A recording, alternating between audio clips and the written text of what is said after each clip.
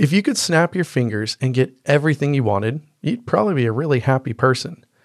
But unfortunately, that's not how it works. And increasing our happiness and making good financial decisions begins with a little bit of patience. So, how patient are you with reaching your money and life goals? Let's find out. Residency can be such a letdown when it comes to building your financial foundation, but it truly doesn't have to be that way. If you're a physician wanting to take control over your financial future and take back the freedom you deserve, come hang out with this money nerd.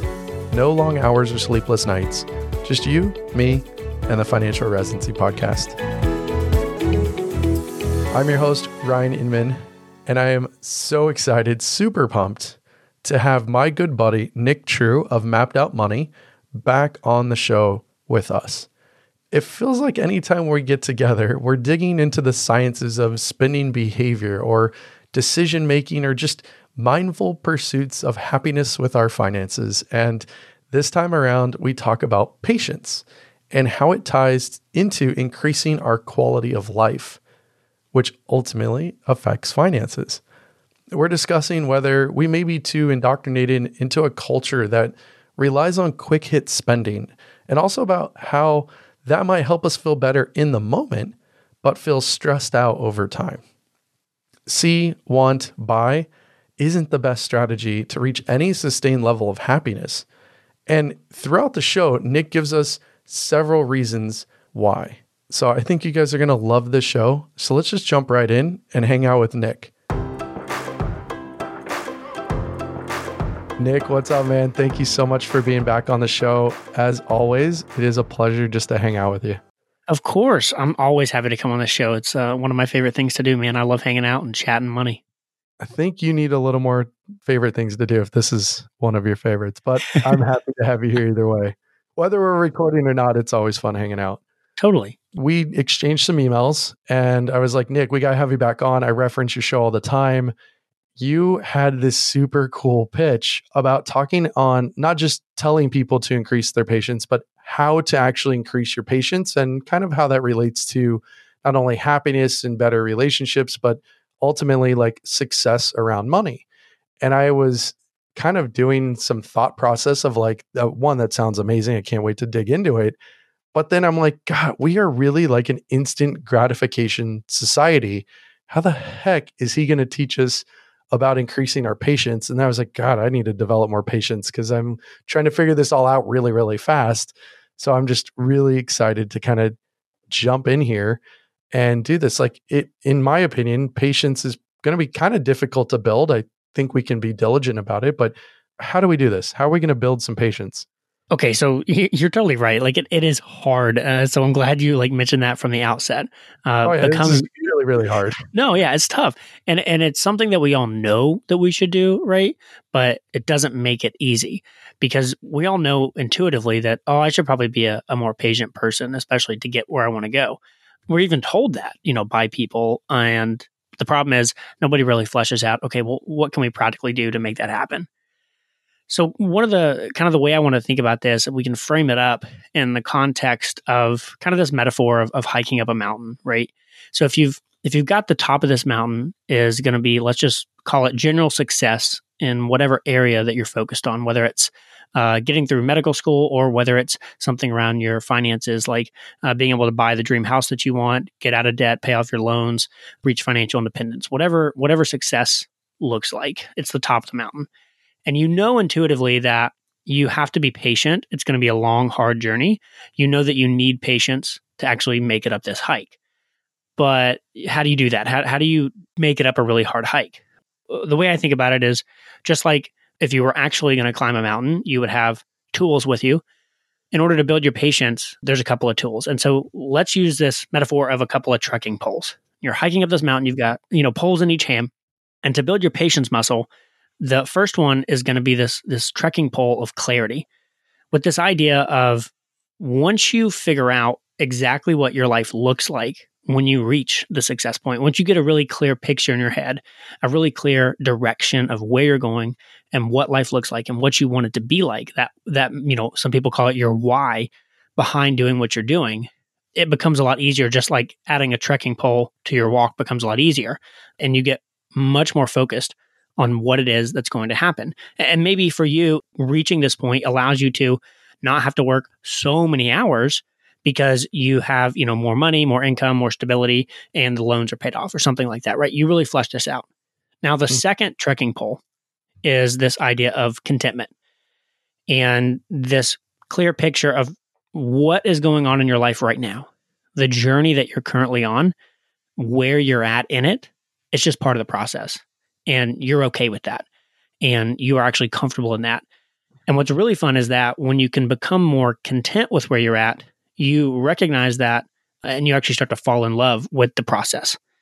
One of the things that I was thinking about with this in particular was this idea of the hero's journey, right? This idea of all your favorite movies that you've ever watched. For instance, you're a massive Star Wars fan, right? Of course. If we were just having to, all of a sudden, the Jedis were like, you know what? These Empire guys, they're no good. We just need to take them out. And then they just snapped their fingers and like all of a sudden it was all taken care of and life was good and everything was happy. And there was, basically a 30-second movie about it.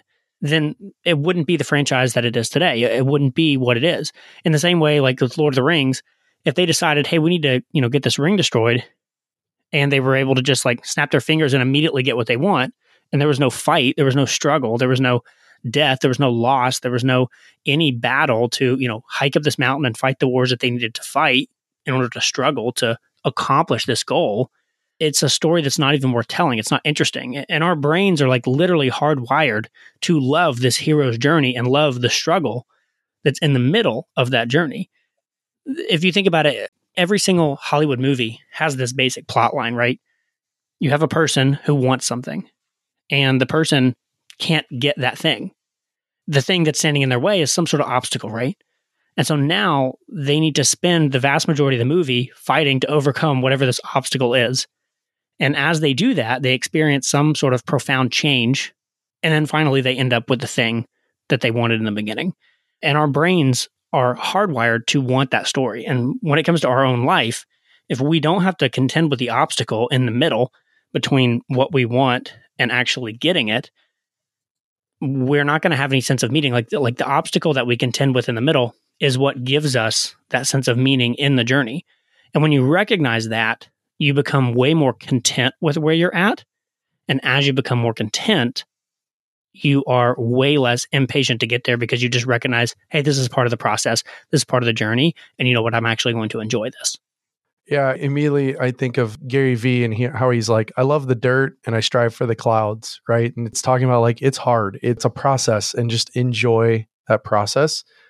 I actually really, really like that, Nick, on how you're kind of talking about enjoying that in that journey.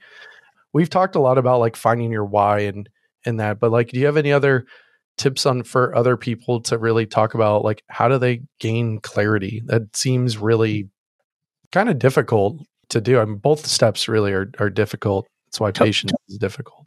Totally. Yeah. If I just ended like what I said right there, to me, it kind of still feels like not that helpful because now instead of saying, hey, go get more patient, I'm just saying, hey, go get more clarity and contentment. So it's still not all that helpful. And we're done. Yeah, we're done. All right, let's wash our hands. See ya. Yeah, so I think we can talk through some exercises to actually, make these things happen. And one point I'll say on that, the reason I like the trekking poles analogy is because as you get more clarity, you actually recognize the process even better along the way, which makes you more content with where you're at. So the more clarity you get, the easier it is to become content. And as you become content with where you're at, the more you're okay with being in that place, which means you're not in a rush, which means you have more time to think about the journey and get more clarity. So they kind of work hand in hand. Mm-hmm. So with the clarity piece, like to answer your question, my two favorite exercises for this, and you tell me which one you want to jump into or both. Okay. My two favorite ones, one is like the positive way, right? Which is let's sit down and like literally start writing out what we want our life to be like in 1, 3, 5, or 10 years. You pick the timeline, whatever feels comfortable, and start writing out what does your day look like once you have achieved complete debt freedom? What does, your weekend look like? What does your love life look like? What does time with family look like? How many hours a week are you working? Where are you living? What kind of car are you driving? I'm like literally bullet point, write all this stuff out. Now, some people have a hard time with that and they struggle to project that far in the future. It's not in their natural kind of state to think that way. And I think an easy way to get started, if that's not you, is to kind of invert this process. And James Clear talks about this, and he calls it like the process of inversion, which is where you basically do the opposite and say, okay, well, let me look at some people in my life that are maybe 10, 15, 20 years ahead of me. Maybe they're family members. Maybe they're people that you know through work. You look at their life and where they're at, and you actually don't want to end up there. It's a bad place. You look at them and go like, I really don't want my life to turn out like that. Now you ask the question of, okay, well, what did they do that got them there? What made them end up in that place that you don't want to end up? And then ask, okay, well, how can I avoid that? So you almost start with, what do I don't want to happen in the next 5 to 10 years? Where do I not want to be? And then that helps you further define where you do want to be. Yeah, I almost feel like, and this is like going to bash some of these other physicians out there, but like most physicians make really horrible money decisions. And then you'll see the older ones that have to work because they don't have any savings or very little, because they've been taking the elaborate vacations and drive the, let's pick on Tesla again, as my wife tells me, it's just because I want one, which is totally true. If someone dropped one in my lap, I'd totally be driving it, but I just can't justify it. No, especially because I have like a 17-foot commute. Like, it'd be really hard for me to justify that. You can get there really fast, though. Oh, yeah. It would take me longer to go get in the car and then just to get out of the car than it would just be walk, but whatever. But you look at them and go like, whoa, I don't want to be working at 65, 70, like wheeling me around doing rounds. I think that might actually be easier to see, what they've essentially done. But on the flip side, I like the glass half full approach. That's just how I am. And we actually do it with clients in the beginning. One of the first things I ask are, in your words, in the next 3 years, what do you see as some of your opportunities? What are some of the cool things coming? And, as they start to kind of think through it and go, well, my practice is doing this, and, we want to have another kid and we want to do these things. And you can start kind of building it out. And then, I do ask also, like, what are some of the challenges in your opinion in that are coming through? But I really like that first one. How do you guys approach that? Have you gone through like at a 1, 3, 5, 10-year stage, or did you just pick 3 years and go with it? Or how did you walk through this example? Yeah. So my wife and I kind of have 2 different ways that we go about this. And what I encourage people to do is to try as best you can, especially if you're married, to foster a habit of dreaming together on a regular basis in a natural way. And so my wife and I, we actually live in a camper together full time and travel. So we have a lot of time together, which allows us to just dream and ask big questions. So we have a regular habit of saying, okay, if you could live anywhere and we could pick up our family and move them with us, where would you move? If money wasn't an issue and if the family could go, if our parents could go, where would you go? What kind of house do you think you want in the future? How do we think we want to handle kids? What would you do in this situation? I saw a parent do this with their kid. How would you handle that? Do you think that we'll ever go to this country? And just asking those kinds of questions about the future and just literally talking. Nothing hidden, no hidden agendas, just talking for fun. And that's something that my wife and I do without a plan, just regularly out of habit these days. It just comes up naturally in the conversations, especially as I'm a very inquisitive person. So I drive a lot of like these random future questions. So I think fostering a sense and a habit of dreaming so that you have some sort of vague notion. So I think fostering a sense of dreaming together or habit of dreaming together, and then picking some sort of regular interval where you actually do sit down and map out these 1, 3, 5, 10-year things. Hannah and I do that every 12 weeks. So we kind of have a big quarterly meeting every 12 weeks, and we try and get away for a day or two to where we do nothing but talk about the future and make plans on how we're going to get there and what we're going to focus on for the next 12 weeks in order to make that happen. And during that time, we will revisit. We actually have a life planning document that we keep in Google Docs.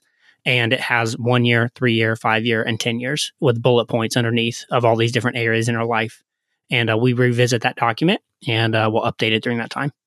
That's super cool. So part of me visually is, because I know you're inquisitive, is you torturing Hannah as you're driving through some remote place. Totally. Get out of the car and you're like, okay, honey, let's start with the grand inquisition of all these questions. Now I know that's not how it goes, and it's just kind of in my mind what I thought of because I know both of you, but I think it was really, really fun. But I actually really like that. And we've talked on the show about money dates and kind of talking a little bit about the why, but also more around like, what are we spending? What are our big expenses coming up? And what did we do last month? And that kind of thing. I actually really like this. I don't actually know what to call it, but it's almost like a behavioral money date kind of deal where you're talking about just your big goals and dreams and aspirations, and to revisit that quarterly. Like, Taylor's either going to love you or hate you, Nick, because I'm probably going to do this now. I'll send you my documents after the show, and you can use them for however you see fit. Do it, and then when you come out here for FlynnCon, she's gonna like slap you around a little bit, or she'll give you a big hug. I don't know which one yet. And when she listens to this, she'll probably tell me quite loudly which one it is. But we do this every year. And what was it? January of 2018, we did a show about your ideal life, and I think I called it like what it's like to be married to a financial planner. That's where my wife and I did the 3 questions. I'm a registered life planner, and George Kinder's got these really cool 3 questions. If you guys haven't heard it, like, this is right up that alley. But now I'm going to make her do stuff quarterly. I love the quarterly because I actually read a book called The 12-Week Year by Brian Moran, and it kind of switched my thinking away from annual thinking to 12-week thinking, because humans are pretty notoriously bad at estimating how much you can actually do over the course of a year. We tend to underestimate it, and we can get a much clearer picture of what we can actually execute over a 12-week period of time. And there's a lot of other reasons he gives why, but that book basically convinced me to stop planning by the year and plan basically by 12 weeks and then big dreams. I got to add that to my reading list, because I look at this, and one of the things when we're talking about goal planning and things that it just pops in my mind all the time is the resolution concept. Like, oh, it's a new year, resolutions and all this happy crap. And I call it crap because most people forget about it in 3 weeks. They don't even make it 12 weeks. And I'm over here thinking like you should have several goals. And I know I've given the example of like, I want to lose 50 pounds. Well, it's a huge goal in a year, but if I break it up into 25 pounds every 6 months, and then 8 pounds every 3 months, and 2 pounds every month, that makes it a lot more manageable and easy to kind of digest. And looking at it from a 12-week perspective or quarterly, I think is really fascinating. So I got to add that to my reading list. And I really do. I want to go back to the point about dreaming, because I don't want it to be kind of understated. I think the thing that makes the quarterly planning work for me and Hannah is that in our small little tiny household, the concept of dreaming about what we want individually and together is regular conversation with absolutely zero kind of burden around that conversation. It's never I'm asking an inquisitive question to try and then like bring the hammer down. It's literally, what do you want? What do you want life to look like? Dream big, dream anything. I mean, even here recently, I'll share this. We kind of always thought that when we get done traveling, we will settle down in Alabama or Tennessee. Mm-hmm. And these days, we've been talking more and more about how like, okay, well, if we convinced our parents to move, which we think is possible, why not move to the beach? Like, we love the beach. We've never imagined that would be possible, but why isn't it possible?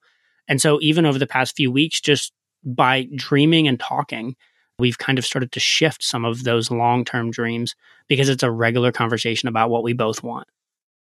I like that. Yeah, I mean, goals change, right? And I think of the goals that I've written, even the answers to those 3 questions years ago. I actually revisited, maybe a few months ago, what I had written like 4 years ago. And it was like, who wrote that? That doesn't make sense. Like, why, Yep. why is that even down here? And some of it was like, I don't know. I think I've said this before on air. I'm not sure, but it was really hard for me to start the podcast. It was really, really hard. I'm not super extrovert. I'm very introverted, I think. And it was really scary to start the podcast. I didn't know if anyone would listen. I didn't really care if people were listening, but it was more of like, can I do this? And it was some like a lot of self-doubt. And so in some of my goals, it was like, have the courage to start the podcast. And then 3 months later, like actually start the podcast. Like I even knew in my own goals, I might not start it right away. And it still, it took me like 18 months or more to actually like push record. So it was tough, but going back, and it's always fun kind of doing that. Do you think journaling helps in a sense? And some people are like, oh God, he's talking about journaling. I'm out. But like, do you think journaling might help in this case to build patience? I think so. I totally do. And that actually gets me kind of into some of the contentment stuff. So I'm a big fan of journaling. And I have kind of a routine that I go through in my journal. And the first one is every day I just write down something that I'm grateful for. That is sometimes really big things, right? Like my wife or family. And sometimes it's really small things like coffee. To me, it's pretty amazing that coffee is a thing that exists in this world that we can enjoy, right? That's fun. And I'm just grateful for that.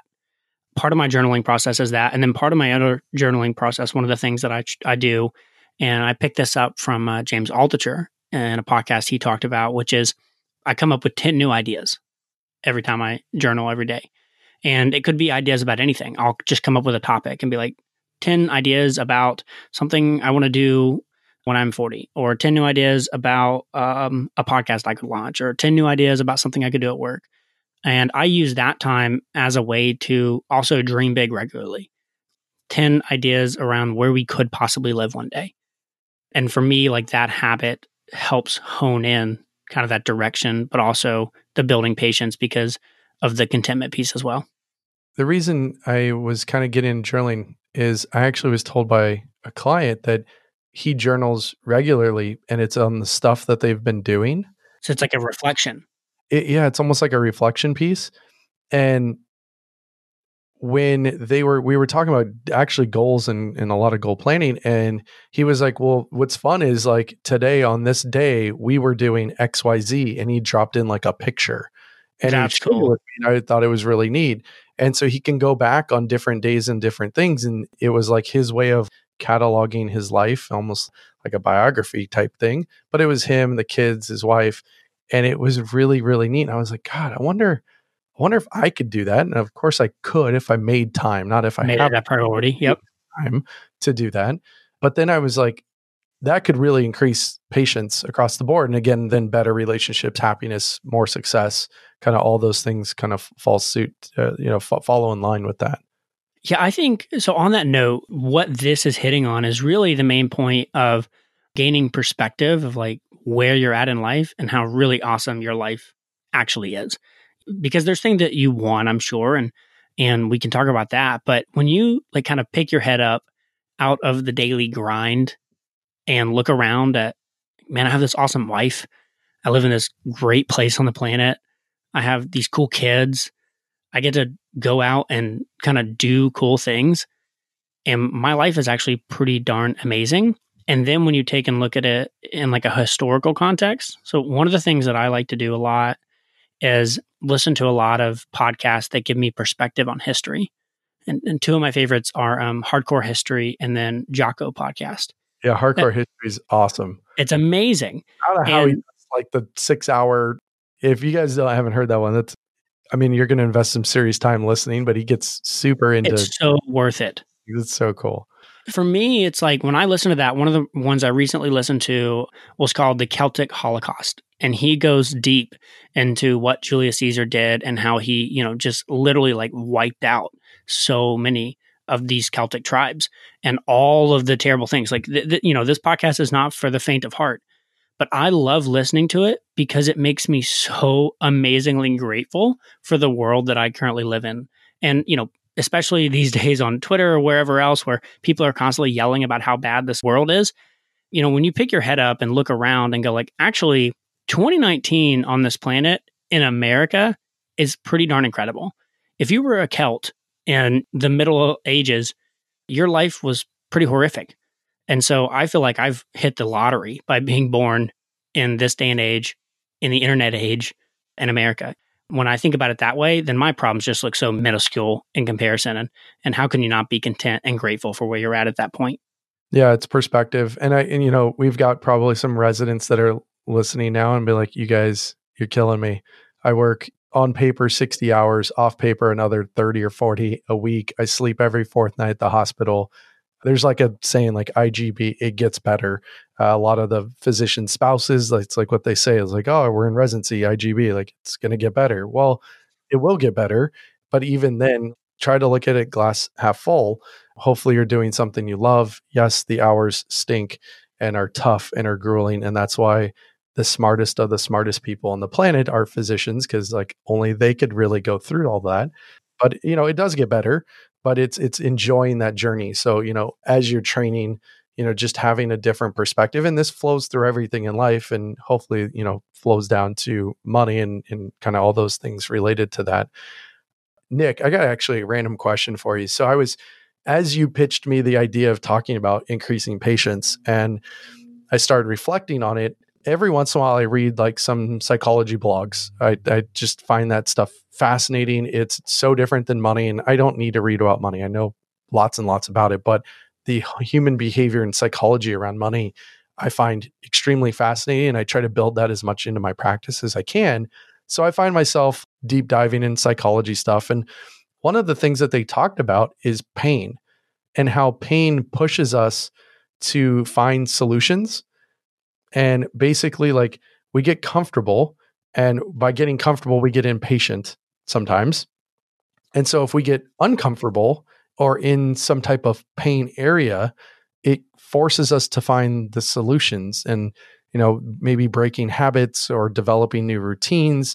And I'm wondering, like, your thought on like how maybe pushing us into like the more uncomfortable realm could potentially cause us to be more patient. I don't know if I'm making that connection correctly, but like I was reading that, I was like, it could make sense. Getting uncomfortable would allow you to not, because you maybe aren't an expert in something, or you're doing something for the first time, you will naturally just have more patience going through it the first time.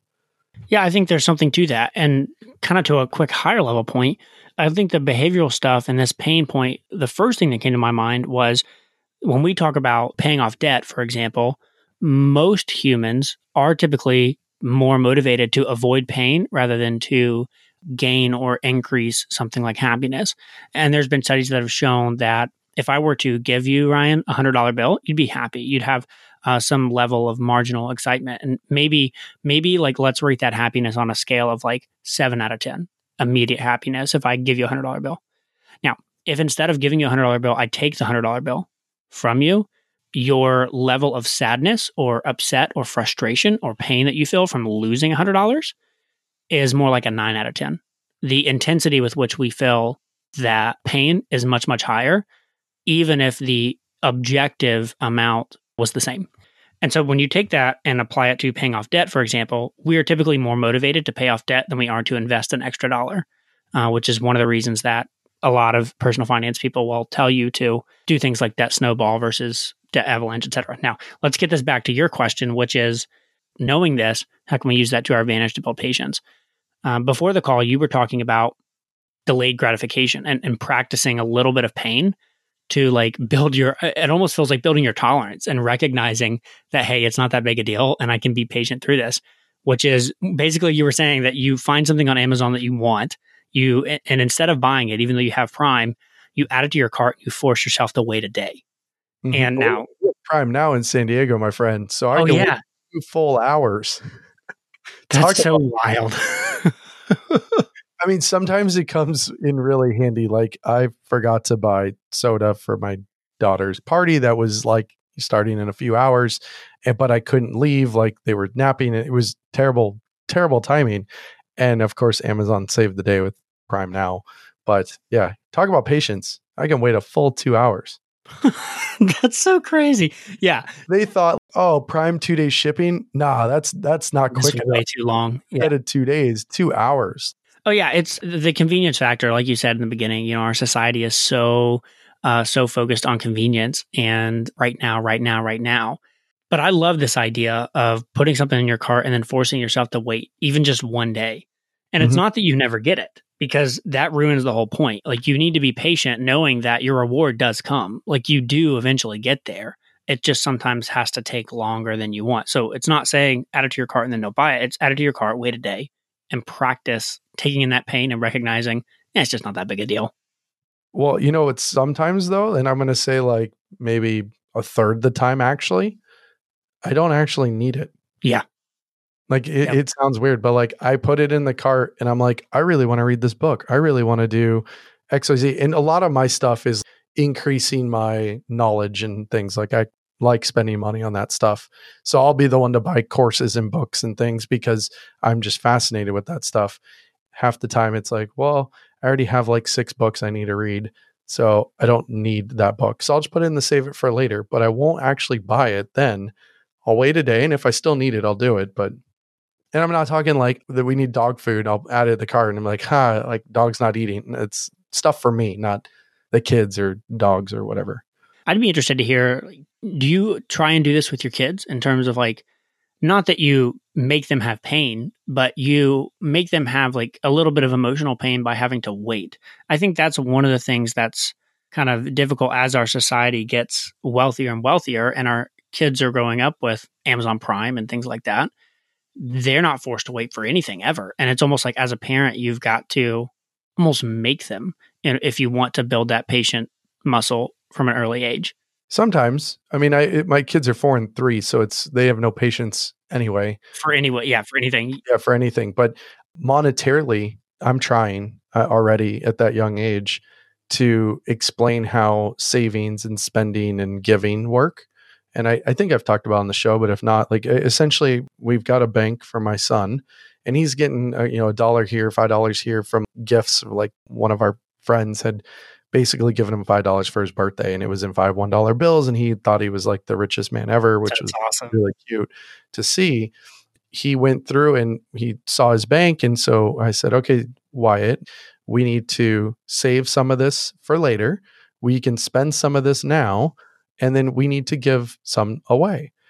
And at first he was like, well, like he didn't get it. So I explained it again. And then he wanted to put, I think it was $1 in the save or $2 in the save, and then $3 or $4 in the give. And he didn't want to spend any. And I was like, oh, I love you. That's awesome. So cool. But then he tried to rob the give to put it back into the save, because then he realized like he didn't put enough in. So it was cute. It was really fun. But I try to do it where we go somewhere, and if he wants something, like we were at Disney, and I was telling him like how much dollars in his bank would buy, and he has been wanting to save for this huge train. We're trying to teach him not only savings but patience, right? And it's going to take time to do this. And I tell him how long, and oh, that's so many days, Dad. It's like, yes, it's so many days, son, but it's fun. So I do what I can. I'm borderline probably torturing my kids. No, I think that's amazing. I mean, I don't have kids, so I brought it up wanting you to tell me the way you were doing it, because I think that's fascinating. It's something I think about a lot, but obviously I won't know until I have kids of my own. I think that's awesome. Yeah, we have a ton of fun. And one of the cool things that I do, and I just truly love it, and this is again super nerdy. I actually posted on Andy Hill's thing of like, what do you like to do with the kids? If you have, I think his thing was being a parent of young kids, what do you do as a hobby? And I took a picture of our garden, and I was like, this is what I do. And I really like that piece. But I do it with the kids, and they've got their own section of the garden.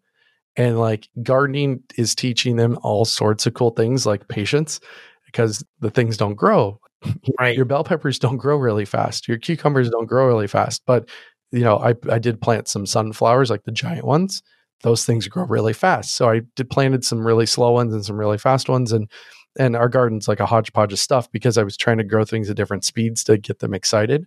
And so now our giant sunflowers are like 8 feet tall, and they got real excited. But now they see the other ones that have been growing a little bit, and they're getting really excited. So even those little, and I'm teaching them, chores and stuff. So I tell them we can't go do things before we water the garden. And so there's little That's cool. things you can kind of mix in with little kids, but 4 and 3 it's still tough. Sure. As you were talking, something came to my mind as maybe is the win here. Maybe a lot of the residency folks can relate to this, which is, a lot of the times we know the right advice to give somebody else, even if we don't take it ourselves. So, doctors and they may have the right advice on getting healthy, and they may not actually be all that healthy themselves, because sometimes actually taking the right advice, even if you know it, is tough. And so when I think about that, applying it to kids, like we just said, maybe the way to help start to build your contentment, your clarity, and your patience is thinking about if you had young kids and you were tasked with teaching them how to be patient, what would you do? And then when you think that through, just turn that around and now apply that to yourself, which ultimately comes back to you're forcing, you have the money to probably buy your kid the train set, but you're not going to. You want to teach him to wait. And you've kind of taken that and just applied that to Amazon for yourself as well. Yeah. Or start a garden, because it takes a lot of patience. Totally. Especially when like something eats something and then you got to explain it got robbed out of his cucumber. And the weeds are growing so much faster than everything else. Yeah. Okay. Oh no, he actually likes the weeds because he gets to pull them and then Oh, okay. them. So he gets pretty pumped on weeds. He likes the destruction part. Yeah. Yeah. Oh, of course, he's a boy. Like his favorite sound is something breaking. So Yep. that's just how it works. But well, Nick, this has been awesome. I mean, of course, it's awesome. I can't wait to hang out more as the year goes on, see at FinCon, all the fun things. But for those that live in under a rock and have no idea who you are, tell them a little bit more about you, where they can find you, your amazing YouTube channel and new podcast, which I can't wait to share with everyone. Yeah. So like Ryan said, we're from Mapped Out Money. My wife and I run a YouTube channel there. If you just type in Nick True or Mapped Out Money into YouTube, you'll find us. And we're launching a podcast. Hopefully it will be coming out very soon after this episode airs. And it's just going to be under the name Mapped Out Money Podcast. And that'll be me and my wife kind of co-hosting that. We're really excited about it. So if that's interesting, we'd love for you to stop by and check it out. Oh, it's definitely going to be interesting. I think I'm subscribed to like 5 YouTube channels. And I rotate, like I'll drop one out and I'll add one in, but I watch your stuff. I love your stuff. I've shared it in the groups before in our community, and I'll continue to do that just because I really like the way you present information. And it's not just the regurgitated, like, this is what a Roth IRA is. You're thinking of these things that are just fascinating. And I learn a lot just listening to you, and it puts things into perspective. So I appreciate you doing what you do, and excited to hear the podcast. Well, thanks, man. That literally means the world to me to hear that. So hopefully people got something out of today, and maybe we'll do it again in the future. All right, bud. Thanks for being on. I appreciate it. Absolutely. I'll see you later, man.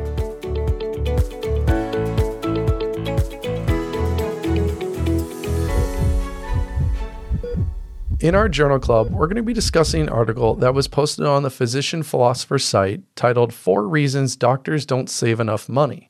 And in it, TPP discusses the brilliance of physicians when it comes to their medical career, but then shares how unbrilliant they are with their finances. And in fact, he says doctors are just plain bad with money overall. Is he right? Sometimes. He quotes a recent Medscape wealth survey stating that only 50% of the physicians have $1 million in net worth. And he goes on to state that despite the fact that 75% of the 20,000 physicians who completed the survey actually admitted to working with a financial planner. So he poses the question throughout this article, why then are doctors so bad when it comes to money? The reason he actually came up with is that physicians rationalize bad decisions. And that's a really interesting thought. And I quote, while it takes raw intelligence and strong reasoning skills to become a physician, these same attributes can hurt us when it comes to making rational decisions about how we spend our money. He'll be the first to admit that he's bad about rationalizing poor financial decisions as well. Secondly, physicians outsource nearly everything from lawn care to their house cleaning to their finances. And while he believes that finding a good fee-only financial planner, he says that most other planners charge expensive and conflicted rates to give you ultimately bad advice. I honestly couldn't agree more. His solution is for doctors to learn 20% of what they need to know about personal finance to get them 80% of the results. And I really hope that's what all of you are doing while listening to the show. Third, doctors are really competitive. And he mentions gunners in medical school make it almost impossible to be less influenced by wanting to compete. Unfortunately, he also says that it makes it hard to get excited about doing the right thing when it comes to saving and investing. The last little part he said, and I think this is fascinating, was that doctors love the concept of the doctor's lounge, a place to brag and bask in the glory of frivolous spending. And that whole keeping up with the Dr. Joneses doesn't help you. It's actually there to demolish you. What I really like about this article is that TPP hones in on the bad spending from the physician perspective. I come from the planner perspective, just married to a physician, which is different. And where his rationalizations are actually quite true from where I stand, that's honestly why I'm pushing shows like the dreaded B word so often and talk about budgeting. Because if you have a budget and you have the right mindset, you can practically start setting your own tune with your finances and making you less likely to fall prey to the results of bad money decisions. And I also think that what helps you even more is finding a community where others are going to support you in doing that. And I think that's why you're here. And I'm really glad that you all are here. So thanks, TPP, for the amazing article. Happy to have highlighted it here. As always, great stuff. Special thank you to Nick True of Mapped Out Money for being on the show. It's always a pleasure hanging out with him. And I hope you guys enjoyed that along with our journal club. There's 5 takeaways I'd like you to walk away after listening to this show. We build patience by realizing that it's hard. Even though most of us know we should do it, we have to be more cognitive of our why. Once you figure out exactly what your life looks like when you reach the success point, once you get a really clear picture in your head, a really clear direction of where you're going and what life looks like and what you want it to be like, that some people call it your why behind doing what you're doing, it becomes a lot easier. Just like adding a trekking pole to your walk becomes a lot easier, and you get much more focused on what it is that's going to happen. Number 2, when thinking about our favorite hero movie plot, you watch the hero overcome a challenge to meet some goal. We're hardwired in the same way to achieve ours. And Nick explained this in a really cool way. Every single Hollywood movie has this basic plot line, right? You have a person who wants something, and the person can't get that thing. The thing that's standing in their way is some sort of obstacle, right? And so now they need to spend the vast majority of the movie fighting to overcome whatever this obstacle is. And as they do that, they experience some sort of profound change. And then finally, they end up with the thing that they wanted in the beginning. Third, the more clarity you get, the more content you are with where you are. They both work hand in hand. So what Nick recommends is spending more time to understand your goals. And if you have a hard time, he brings up the topic of inversion. James Clear talks about this, and he calls it like the process of inversion, which is where you basically do the opposite and say, okay, well, let me look at some people in my life that are maybe 10, 15, 20 years ahead of me. Maybe they're family members. Maybe they're people that you know through work. You look at their life and where they're at, and you actually don't want to end up there. It's a bad place. You look at them and go like, I really don't want my life to turn out like that. Now you ask the question of, okay, well, what did they do that got them there? What made them end up in that place that you don't want to end up? And then ask, okay, well, how can I avoid that? So you almost start with, what do I don't want to happen in the next 5 to 10 years? Where do I not want to be? And then that helps you further define where you do want to be. Fourth, being on the same page with your spouse begins with dreaming and imagining an ideal life together. Having unplanned talks with them can help foster a sense of where you need to go. And I love the way Nick explained this as well. What I encourage people to do is to try as best you can, especially if you're married, to foster a habit of dreaming together on a regular basis in a natural way. And so my wife and I, we actually live in a camper together full time and travel. So we have a lot of time together, which allows us to just dream and ask big questions. And last but not least, number 5, that pain pushes us to find solutions, which forces us to break habits and develop new routines. And it usually is in our favor when it comes to building patience. When we talk about paying off debt, most humans are typically more motivated to avoid pain rather than to gain or increase something like happiness. And there's been studies that have shown that if I were to give you, Ryan, a $100 bill, you'd be happy. You'd have some level of marginal excitement. Rounding out our show, I always like to do a quick community update. Our update in this show is actually going to be about the meetup that we're going to have on July 14th. So if you're in the San Diego area and you feel like hanging out with me and several others from our community, come hang out with us. We're going to be meeting at Draft Republic from 5 to 6:30, and it's the one that's located here in UTC. So I hope all of you could join me if you're in the area.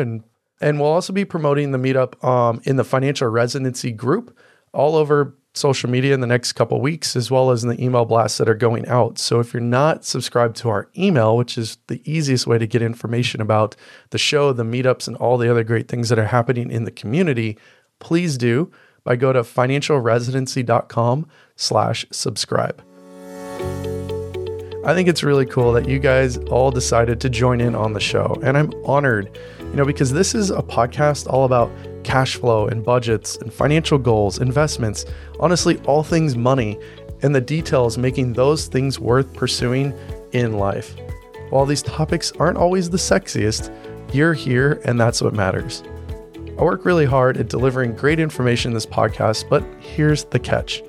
I don't know anything about you or what your financial needs are, so please consult your attorney, a CPA, or heck, reach out to me, a fee-only financial planner, before taking any action or making any decisions affecting your hard-earned money. Next week, we have a really great show planned with one of our new sponsors, Resolve, and we're talking with Kyle Clausen of Resolve, which happens to be one of the top-rated physician contract review agencies in the country. We dive all into contracts and really what you need to know to better arm yourself and prepare yourself for that next job.